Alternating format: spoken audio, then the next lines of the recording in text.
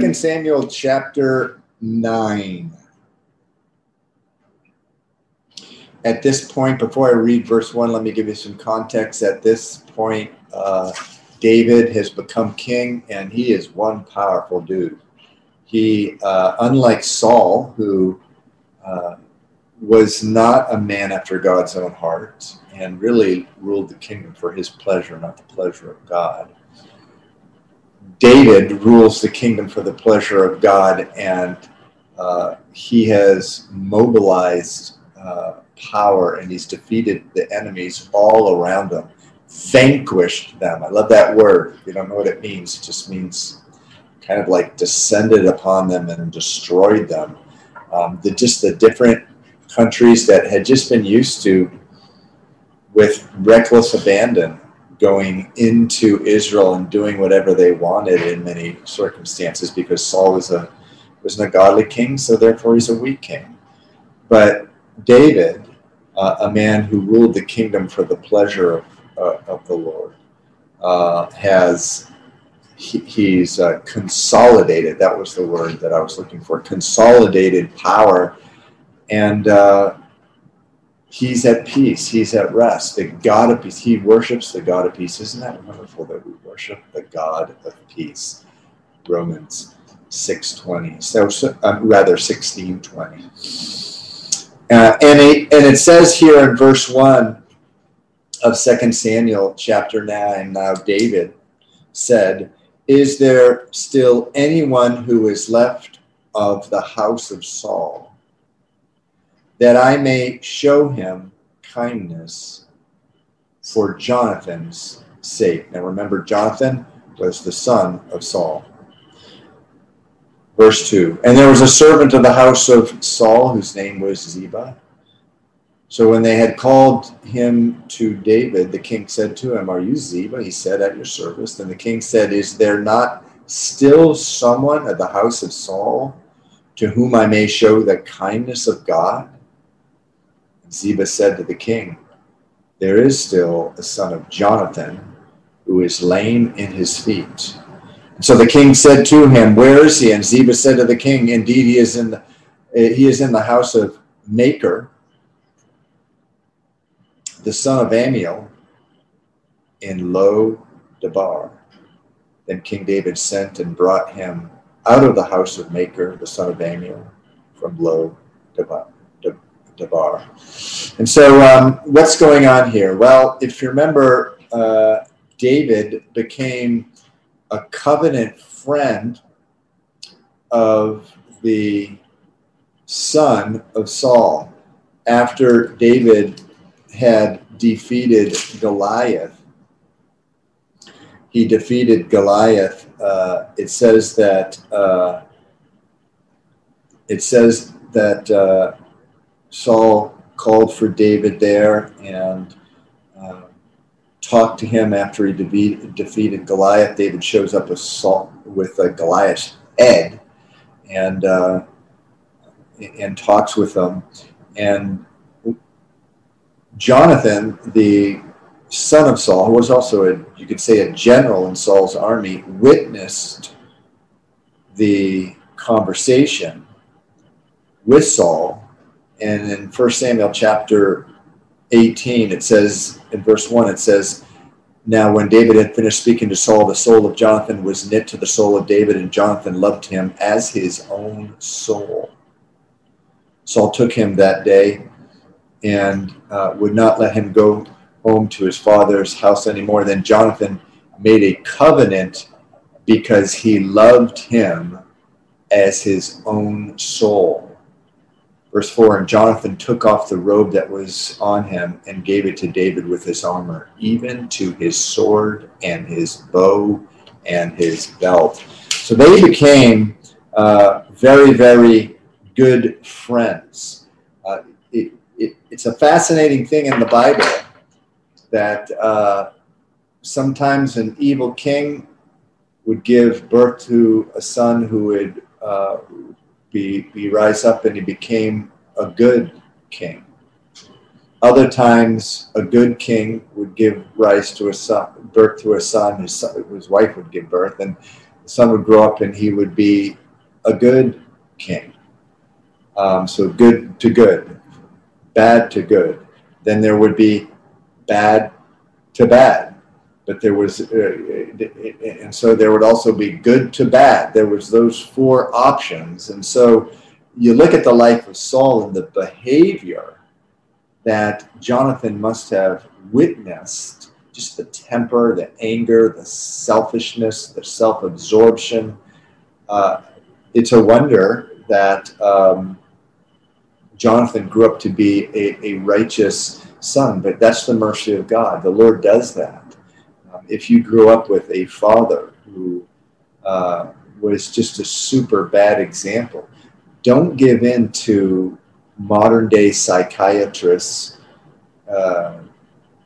argument and philosophy that you are basically doomed for the rest of your life to have quote unquote issues. That doesn't have to happen to you.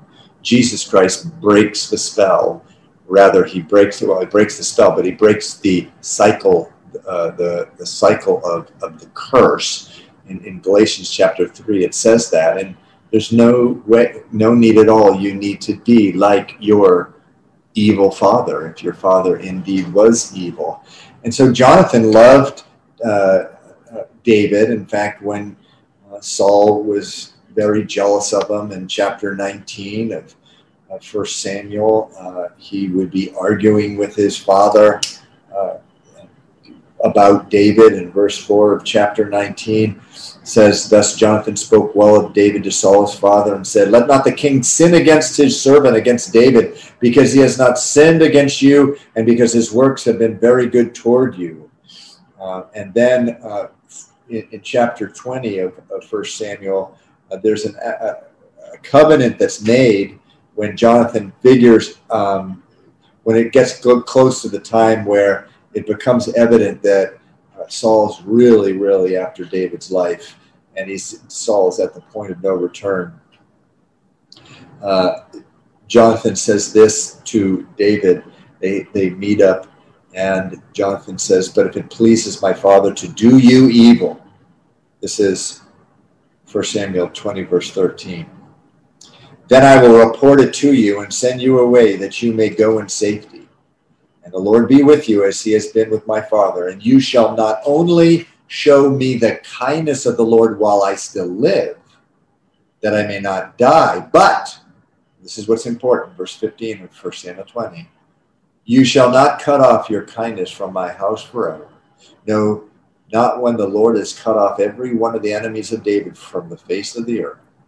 Verse 16, so Jonathan made a covenant with the house of David, saying, "Let the Lord require it at the hand of David's enemies." But Jonathan again caused David to vow, because he loved him, for he loved him as much as his own soul. Jonathan appears again in 1 Samuel 23, goes to meet David out in the wilderness in the middle of the forest when David was running away from Saul. And he went to him, and it says in verse 16 of 1 Samuel 23, he strengthened his hand in God, and he said to David, "Do not fear, for the hand of Saul my father shall not find you. You shall be king over Israel. I shall be next to you. Even my father Saul knows that." So the two of them made a covenant before the Lord. So Jonathan eventually does die. He dies on the battlefield with his father Saul, and most of Saul's children do die at that time. There was an exception, but we've already read about him, Ishbosheth, and he was later killed. And so now David wants to know. He's secured his power, and he wants to know. He's remembering the covenant that he made with Jonathan, and he's thinking, okay, I made this covenant with Jonathan to be kind to all his descendants. Is there anyone left? Because typically what happened, and what in fact did in large part happen, is that the Philistine came in and they tried to kill all the descendants of any one of Saul. That's what they did in the ancient world to try to eliminate any threat. So we ask, is there anyone left that I can show kindness to? And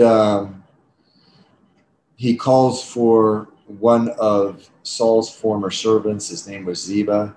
He asks him, and Ziba says, actually, yes, there is. You can show kindness to someone. There's still a son of Jonathan who is lame in his feet. And so if you remember, it's a man by the name of Mephibosheth. And if you remember Mephibosheth's name, this is the son of Jonathan, came up in an earlier chapter when the Philistines had defeated the house of Saul. Mephibosheth's nurse, or the woman who took care of him, you could call her the nanny, ran away with him, knowing that she and him would be slaughtered if the Philistines got a hold of her, and she dropped him, or they both fell. And as a result of the fall, both of Mephibosheth's feet became lame. And so he was just at the mercy of people helping him. He lives in the land of Lo-debar. So King David calls for him. Verse 6, now when Mephibosheth, the son of Jonathan, the son of Saul, had come to David, he fell on his face and prostrated himself. Then David said, Mephibosheth? Don't try to say that 10 times in a row really fast. You're going to suffer bad if you try to do that. And he answered, here is your servant. Verse 7, so David said to him, do not fear, for I will surely show you kindness for Jonathan your father's sake, and will restore you all the land of Saul your grandfather, and you shall eat bread at my table continually. Verse 8, then he bowed himself and said, what is your servant that you should look upon such a dead dog as I? Verse 9, and the king called to Ziba, Saul's servant, and said to him, I have given to your master's son all that belonged to Saul and to all his house. You therefore and your sons and your servants shall work the land for him, and you shall bring in the harvest, that your master's son may have food to eat. But Mephibosheth, your master's son, shall eat bread at my table always. Now Ziba had 15 sons and 20 servants. Then Ziba said to the king, according to all that my lord the king has commanded to his servant, so will your servant do. As for Mephibosheth, said the king, he shall eat at my table like one of the king's sons. Verse 12. Mephibosheth had a young son whose name was Micah, and all who dwelt in the house of Ziba were servants of Mephibosheth. So Mephibosheth dwelt in Jerusalem, for he ate continually at the king's table, and he was lame in both his feet. So Jesus, in the last chapter of the book of Luke, he's resurrected, and there are two disciples who are walking from Jerusalem to a town called Emmaus, and the resurrected Jesus overtakes them and notices that they are filled with sorrow, and they're depressed, they're discouraged, and he asks them, why is your countenance so low? Why are you so sad? And they said, are you a stranger to Jerusalem that you haven't heard what has happened? And he said, and then they spoke of Jesus, who was a prophet and who they hoped would restore Israel and they hoped that he was the Messiah, that he had been crucified. And then Jesus proceeded to give them, I think, one of the most famous Bible studies ever given. If there was any Bible study I would like to be in ever in the history of mankind, it would have been this one. Jesus, it said, took them through the law and the prophets and spoke and pointed out all the time in the Old Testament it was speaking of him. And then they sat down to eat. He disappeared, and they said, did our hearts not burn? Did our hearts not burn when he was before us teaching the Word of God? And that's our hope, by the way, that when we teach the Word of God around here, that your heart, something would happen in your own hearts because of the work of the Holy Spirit and because of Christ in us. But no doubt one of the places that Jesus would have pointed out to those disciples on the way to Emmaus, who, by the way, never got to Emmaus. They turned back to Jerusalem and went and reported to the 11 apostles, Judas being dead by then, that they had seen the Lord. And so, but no doubt one of the places that he showed them would have been 2 Samuel chapter 9. And why do I say that? Well, because Mephibosheth is a wonderful picture of you and me. And David is a wonderful picture, a wonderful type, a wonderful foreshadowing of Jesus Christ. And so, just a couple things. There's just, if you're taking notes, there's so many similarities. It's really astounding, and I'm sure I'm going to probably miss them.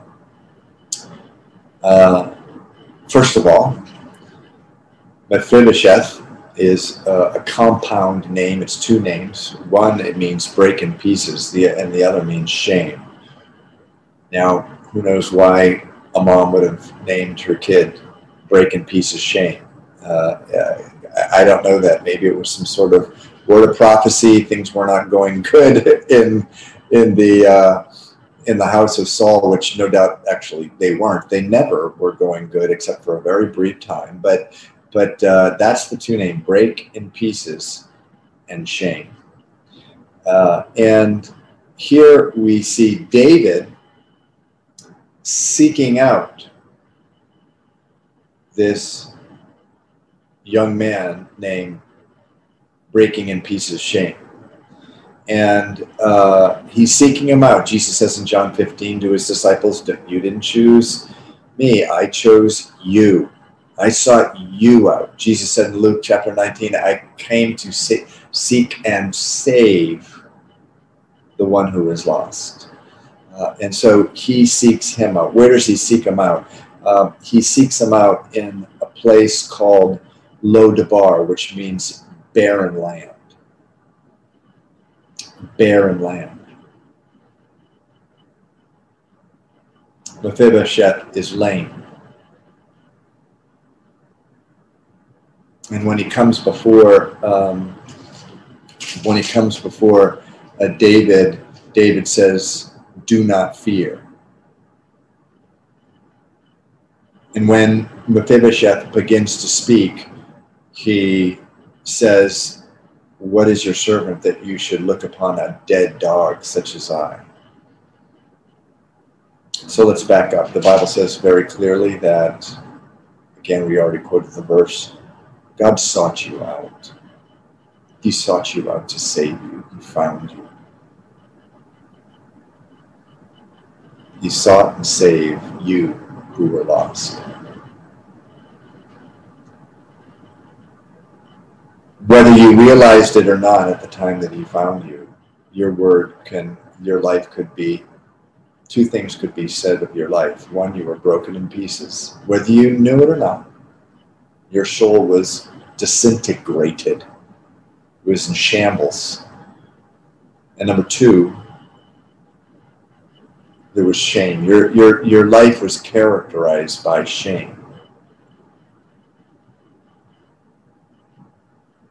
3, the Lord found you in a barren place, in a wilderness, a place where there was just, it was not a place of pasture. It was not a place of still waters. It was not a place of where you really understood truly the purpose of your life. You knew what the goal of your life was.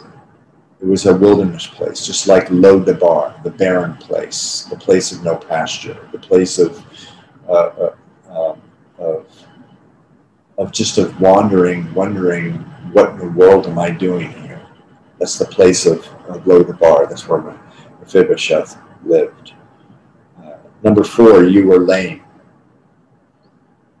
you were lame. The Bible says that without Christ, actually it says, I can do all things through Christ who strengthens me. But without Christ, we can do what? Nothing. What does Jesus say to his disciples in John 15? He says, apart from me, you can do what? Nothing. I am the vine. You are the branch. If the branch is not connected to the vine, you can do, apart from me, you can do nothing. You're what? You're lame. Like Mephibosheth. When Mephibosheth came to David, he said, David said, do not fear. When God came to seek you out, more likely than not, you had the view, which is the most common view of people on planet Earth, that God is not interested in a relationship with love, and if you really try to show up with God, he's gonna whack you. He's the cosmic cop. He's gonna whack you really bad. And the most that could possibly happen is that he could, reluctantly let you play in his backyard as long as you played according to the rules. And David said, what? Do not fear, just as Jesus says in Matthew chapter 11. In Matthew chapter 11, well-known verse, some of you already know where I'm going, verses 28 through 30. He says what? He says, come to me, all you who labor and are heavy laden, and I will give you rest.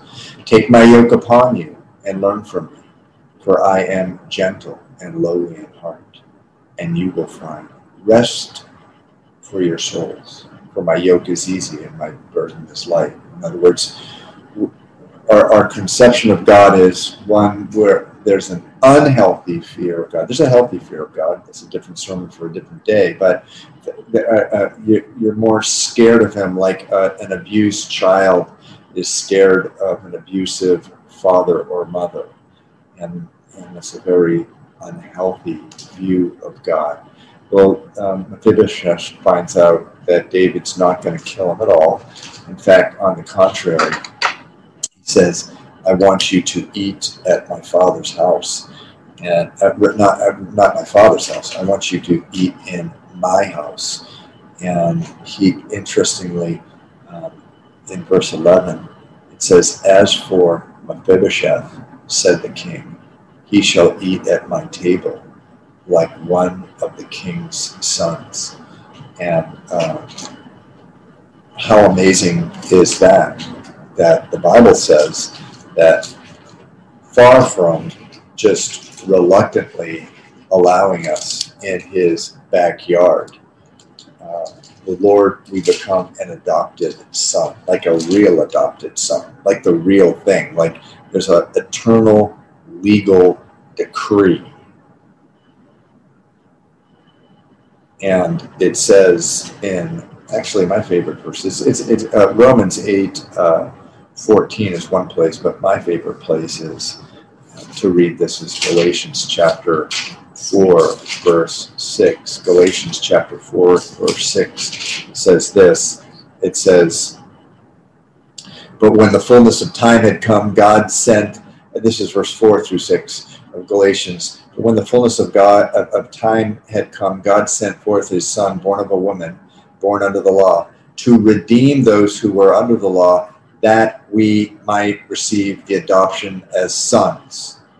And because you are sons, God has sent forth the Spirit of his Son into your hearts, crying out, Abba, Father. So it's crazy. This man named Mephibosheth, who, because he was from the house of Saul, was an enemy of God, enemy of David. I mean, he had a claim to the throne. He, at least it was possible, could have mobilized people in Israel and say, who is this imposter David? Who is he? Come, follow me. I'm the direct descendant of Saul. So he's an enemy of Saul, but he is made like a son. David said, like one of my sons, he shall be at my table. Do you see all the parables? But to me, the best one, I think, is, well, they're all the best. They're all tied for first. But the best one is this. He says in verse 7, David to Mephibosheth, you shall eat bread at my table continually. Continually. And I think of you and me. Revelation 3:20. I quote this verse as much as any at Calvary Chapel. Jesus says, I stand at the door of your heart and I knock. Anyone who opens the door, I will come in and I will dine with him. How weird is that? Jesus is going to come in and dine with me? It's only weird because we don't understand Jesus. If we understood who he was, it makes all the sense in the world. It makes a lot of sense to me today. It didn't, 30 years ago, but that, yeah, he comes in and he dines. And the same thing happened with Mephibosheth. He was able to dine, to eat at the table of David every single night, just like any other son. He was treated like any other son. I wonder if some of the other sons were jealous. I am virtually certain they were. They were a carnal bunch of kids. Because of what we're going to read, we're going to study next time when we get to 2 Samuel chapter 11. We're going to find out why his sons became so carnal. But incredible picture of Jesus Christ and of you and me in the Old Testament. No doubt something that Jesus would have pointed out to those two guys on the road to Emmaus. Oh man, I smile just because every time I think of that story. Can you imagine being them? Can you imagine being them? Having a Bible study? I don't know if we're going to play that CD or they're going to have that electronic file or heavenly file in heaven when we get there. I seriously doubt it because our eyes will be so open we're not going to need that kind of thing. But I would have loved to have been in that Bible study. So there you have it. And I love how the chapter ends. And he was lame in both his feet. Verse 13 says, so Mephibosheth dwelled in Jerusalem, for he ate continually at the king's table. Christian, the Lord's will is for you to eat continually at his table. It's not to take time off or God's going to not let me do this every day of the week. It's kind of like rolling the dice. Hopefully today, the dice will roll in my favor and he'll let me dine with him. No. Once Jesus has come in your heart, Revelation 3:20, it's a permanent thing. But then it says, and he was lame in his feet. Just a reminder that every time that we get with the Lord, and I hope you were with him sometime today, just private time with him. If you haven't, maybe you can do it before going to bed tonight. Remind yourself, I'm lame in my feet, but for the power and the sweetness and the joy of God. I'm a lame man. I'm a lame woman. And so what a wonderful picture of Christ in the Old Testament. Let's go to chapter 10. Dramatically different story here. Chapter 10 of 2 Samuel. It says this, and it happened after this that the king of the people of Ammon died, and Hanun his son reigned in his place. Then David said, I will show kindness to Hanun the son of Nahash, as his father showed kindness to me. So David sent by the hand of his servants to comfort him concerning his father. and David's servants came into the land of the people of Ammon. So a king died, a son came into place. At that time, just as happened in this country, if there's a funeral or something like that of a leader somewhere, the president of our country will send emissaries, usually someone like a vice president or a secretary of state or a very high official. Same thing going on here. David paying the courtesy to the country of Ammon. In this particular case, the former king and him had a good relationship. Nahash had shown him kindness. Some speculate that he was kind while Saul was chasing after him. It could be. There's no record of that. But that 10-year period where David was running around for his life, it could be that. It was probably in addition to that during the time that he had been king. Perhaps Nahash, the king of Ammon, had been one of the first kings of the surrounding area to recognize him as king. Sometimes it takes years and years. I mean, there's countries today that don't recognize Israel, even though it's been a country now for, 50, 70, 74 years. But there's other countries too in the world that other countries don't even recognize them, even though the old power has been long gone. And there's always, when there's a coup or something like that, there's always a waiting game. Okay, who's going to recognize this new country as an actual country? And so, but here there wasn't a coup or anything. The king had there was a peaceful succession of power here, where the son Hanun comes into power, and David sends emissaries, ambassadors, sent ones to the new king Hanun. Verse 3. And the princes of the people of Ammon said to Hanun, their lord, do you think that David really honors your father because he has sent comforters to you? Has David not rather sent his servants to you to search the city, to spy it out, and to overthrow it? Therefore Hanun took David's servants, shaved off half of their beards, cut off their garments in the middle of their buttocks, and sent them away. When they told David, he sent to meet them, because the men were greatly ashamed. And the king said, wait at Jericho until your beards have grown, and then return. When the people of Ammon saw that they had made themselves repulsive to David, the people of Ammon sent and hired Syrians of Beth-Rohab and the Syrians of Zobah, 20,000 foot soldiers, and from the king of Makkah, 1,000 men, and from the Ishtob, 12,000 men. And when David heard of it, he sent Joab and all the army of the mighty men. Then the people of Ammon came out and put themselves in battle array at the entrance of the gate. The Syrians of Zobah, Beth-Rohab, Ishtob, and Makkah were by themselves in the field. When Joab saw that the battle was against him and before and behind him, he chose some of Israel's best and put them in battle array against the Syrians. And so let's talk about what's happened here.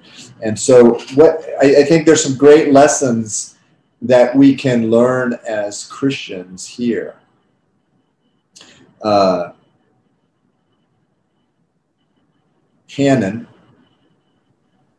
listens to bad counsel.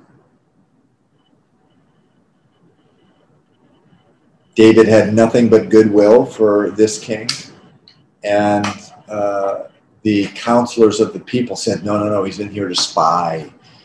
They can only be here for evil.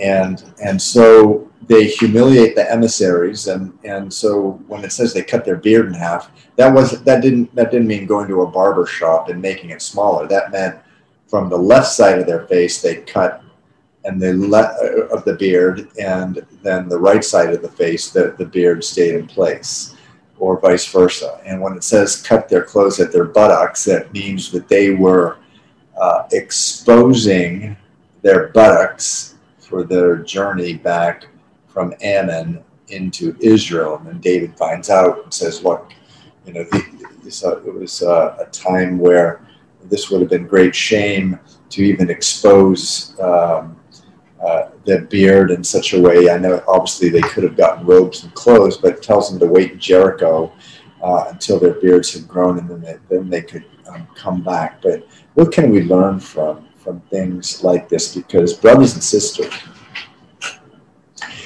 tens of thousands of men are going to die. Thousands of women are going to become widows. Tens of thousands, no doubt, children are going to become orphans, or fatherless at least, because of what happens here. And there's so much to learn here, particularly, brothers and sisters, during this very confusing time of COVID. What happens here? Suspicion, a wrong judgment, lack of trust. In 1 Corinthians 13, it says what? It says, love believes all things. 1 Corinthians 13 is a definition of agape love. And always one of my favorite definitions of love from that chapter. I'm just taught at a wedding from that chapter, but it's one of my favorite wedding sermons to do. I have about 4 different sermons. I like that one. But it says this. It says, love bears all things. This is 1 Corinthians 13:7. It believes all things, hopes all things, endures all things. The NIV, though, I struggle sometimes with the NIV translation. It's overall a good translation, but I think the more times the NIV retranslate things, the more I struggle with things. It's still a good translation if you have it. You don't have to run out and sell it or anything. But I do suggest, if you have an NIV, for you to do just word studies on your own. But one translation that I really like from the NIV, instead of believes all things, it says love trusts at all times. Now, that doesn't mean that you put a child molester in charge of babysitting your kids. Not at all what it means. But what it does mean is this is a characteristic of love, that when you just meet people out in the street, as a general matter, you treat them in such a way that to trust them. Life is not worth it going out there being suspicious and distrustful of every single person you see. And what's going to attract the world to you and to Christ? It's going to be love. And the Bible says love trusts at all times. And so, praise the Lord. Just a couple days ago, I was on West Roxbury Parkway when I realized that my needle on my gas meter was, I think it was below empty. And I'm like, oh no. And my poor wife, I drive her crazy about that. The elders and I just read a book, by the way, and the author of the book said his wife likes to see how little gas is in her tank before she fills it up. And in her particular car, it shows miles before empty. And she texted the author of this book a picture that said 0 miles left before empty. Wow. What an extraordinary woman that is. But I don't know if I would want my wife driving around with 0 on the mileage. But poor Stephanie, I do tend to drive around with very little gas. But I wasn't going to make it to the place I was at home. And so I drove into a speedway, and blessed be the name of the Lord. The guy there gave me $5 of gas because, in addition to having below empty, I didn't have my wallet. Yes, I know that was wrong. I left without my wallet. I didn't realize I did it. Unintentional sin. Jesus died for that too. But he trusted, and I told Stephanie when I got home, it's just not worth living my life. And I'm going to go pay him the $5, by the way. I'm going to go by there, God willing, on Friday again. I'm going to pay him $5, unless Dan DeHart goes and pays for me, because he lives right near that speedway on West Roxbury Parkway. And Dan, if you do, I'll pay you back. But listen, it's not worth going through life not trusting. But even as a Christian, Jesus says if someone lends you money, just lend it to them, expecting nothing in return. In other words, in your heart, you're trusting them to pay you back, but you're also thinking, you know something? If they don't, it's the Lord's. It's not worth it. Christians living with a lack of trust. And what do we see out there? There's a spirit of suspicion out that is just dominating everyone, and no one trusts anyone.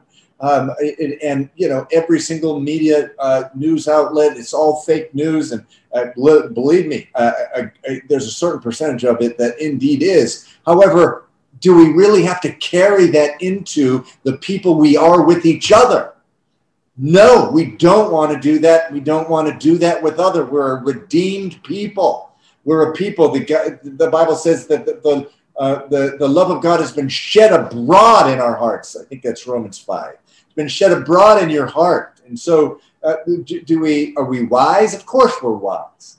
But as a general matter, we trust people. And if someone's going to rip us off $5, who cares? It's our witness to just love at all times. Meaning, as a general rule, that's the persona, that's the man, that's a woman that we're presenting to the world.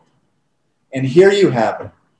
Just as outside the kingdom of Israel, you had, just as outside the body of Christ today, there's just this crazy atmosphere of distrust. So outside of Israel, there was some distrust here in Ammon, and these people, oh no, David's coming in here to spy you, and he's going to come in here, and he's going to take over. And as a result, they gave him terrible, terrible counsel. Proverbs.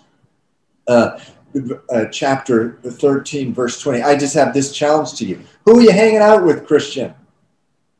Who are you hanging out with? Are you hanging out with a person, maybe even a person who names themselves a Christian, but who's suspicious of everything, who looks at everything, and there's always some scheme. There's always some conspiracy. There's always, a spook behind the door or whatever, a ghost behind the door.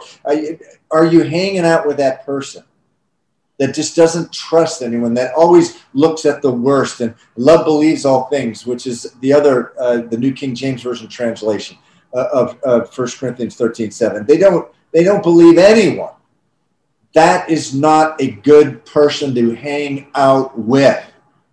The Bible says in Proverbs, 1 Corinthians 15:33, do not be deceived. Bad company corrupts good morals. I like Proverbs 13:20. It says, whoever walks with the wise becomes wise, but the companion of fools will be destroyed or come to ruin. Listen, if you have a person around you that is just never trusting, everything's a conspiracy, they're paranoid, and you're hanging out with them, you are going to come to ruin, the Bible says. Separate them from you. They're not your friend. They may be a ministry. And that's a very important that's a very important distinction. You need, the people you hang out with, you need to decide who's your friend and who's your ministry. And if a person is behaving like this, they're not a friend, they're a ministry. And you need to be very guarded and careful when you're around them. And you need to be very intentional when you're around them. The reason for hanging out with them is not to receive from them, but to minister to them and perhaps confront them. Either that or you need to separate yourself from them. Because the Bible says the companion of fools will be destroyed. And listen, there's people in every church, including ours, that warm the pews, but outside of the church, they're gossips, they're criticizers, they're conspiracy makers, they stir up controversy. Cut yourself from them, or rebuke them for it, and faithful of the wounds of a friend. So there's people in my life who, even to this day, 30 years walking with Jesus, I still can't hang out with them. I think recently, last year, I happened to be down in Florida, and someone handed me the phone from a guy I hadn't talked to in 30 years. I used to hang out with him all the time. And within a minute, he just poisoned my mind with nonsense. And he hadn't changed in 30 years. And I was thinking to myself, I couldn't hang out with this guy even today, being a pastor of a church. There's certain people that be very careful of. And if it's a Christian, pray about confronting them and saying, listen, you bring me down, brother. You bring me down, sister. Let's concentrate on things such as it says in Philippians chapter 4. The ladies were just in it. Verse 8. It says, whatever things are true, whatever things are noble, whatever things are just, whatever things are pure, whatever things are lovely, whatever things are good, of good report, if there is any virtue, if there's anything praiseworthy, meditate on these things and choose someone who leads you in that direction. Listen, if you're hanging around a person where every person that gets brought up in the conversation, they want to trash that person, you shouldn't be hanging out with them. And so, when you do hang out with them, you need to rebuke them. But look at what happens here. Look at this tragedy that happens. What we're going to see is many women will be widowed because of this nasty counsel that was given. So crazy. Now there's a war going on just because a bunch of counselors they were paranoid, which is the unbelieving soul apart from Christ is paranoid. And so these are unbelievers giving counsel. The guy's father was a good man. He had a good relationship with David. Unlikely that he was redeemed and a believer, but there are other kings, such as Hiram and other kings, who were overall they had good relationships with David and Solomon, but here now they're lined up against each other, and now Job, the general, is going to battle these people, and he says this in verse 11. He says to the people, he says, if the Syrians are too strong for me, then you shall help me. But if the people of Ammon are too strong for you, then I will come and help you. Be of good courage. Let us be strong for our people and for the cities of our God. And may the Lord do what is good in his sight. And so, I don't know about you, but that just stirs me up. Stirs up. Speaking of people that you want around you, it's not necessarily Job, because in other places, Job's not the greatest guy. But right here, you see why Job did excel militarily and did prosper during the reign of David. Again, the guy did some bad things and deceitful things, and he lied to David more than once. But here, the Spirit of God is upon him, and he says to the people, be of good courage. Let us be strong for our people and for the cities of our God, and may the Lord do what is good in his sight. In other words, he's doing everything that is reasonable, and he's leaving the rest to God. And that's all you need to do, Christian. That's all you need to do.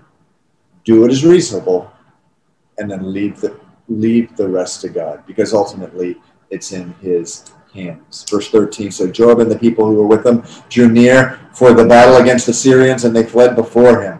When the people of Ammon saw that the Syrians were fleeing, they also fled before Abishai and entered the city. So Joab returned from the people of Ammon and went to Jerusalem. When the Syrians saw that they had been defeated by Israel, they gathered together. Then Hadadezer sent and brought out the Syrians who were beyond the river, and they came to Helam, and Shobak, the commander of Hadadezer's army, went before them. When it was told David, he gathered all Israel, crossed over the Jordan, and came to Helam. And the Syrians set themselves in battle array against David and fought with him. Then the Syrians fled before Israel, and David killed 7,000 charioteers and 40,000 horsemen of the Syrians, and struck Shobak, the commander of their army, and died there. Verse 19, and when all the kings who were with the servants of Hadadezer saw that they were defeated by Israel, They made peace with Israel and served them. So the Syrians were afraid to help the people of Ammon anymore. So here you see David. I mean, this dude has God behind him. Seek first the kingdom of God, and all these things he'll add. If you make God your pleasure, if you make your life about living it to the pleasure of God, you're going to have these things happen to you over time. The God of peace will crush Satan underneath your feet, and you will see these kind of victories. So this is what we see here. A little lesson learned, by the way, way back in verse 6. Interesting, after the humiliating thing their king had done and shaved off the beards and cut off the garments around the buttocks. Verse 6 says, when the people of Ammon saw that they made themselves repulsive to David, the people of Ammon sent and hired the Syrians. In other words, instead of just repenting, you may be listening tonight and you're saying, I've just been stubborn with this or that. I just need to repent. I just need to admit it and stop trying to save face, and I just need to repent. They could have done that. They could have, at that point, said, forget it, we just need to go to David and say, look, we did the wrong thing. But they didn't. They went out and hired Syrians, mercenaries, like 3 or 4 different kings. They hardened themselves in their pride. Don't do that. When the still small voice is speaking to you saying, hey, come on, go back to the Lord. You're being foolish. Please don't continue on, because what happens here is thousands of lives were destroyed. Widows, orphans, fatherless, whatever. And so what a lesson we have. And then it reminds me a little where Jesus said, those who have will be given more, and those who don't have, even the little they have, will be given to those who have more. Here David has already consolidated power, and the weak countries around him, even what they have, are being given over to David. This is what the Lord does over time. He prospers his people.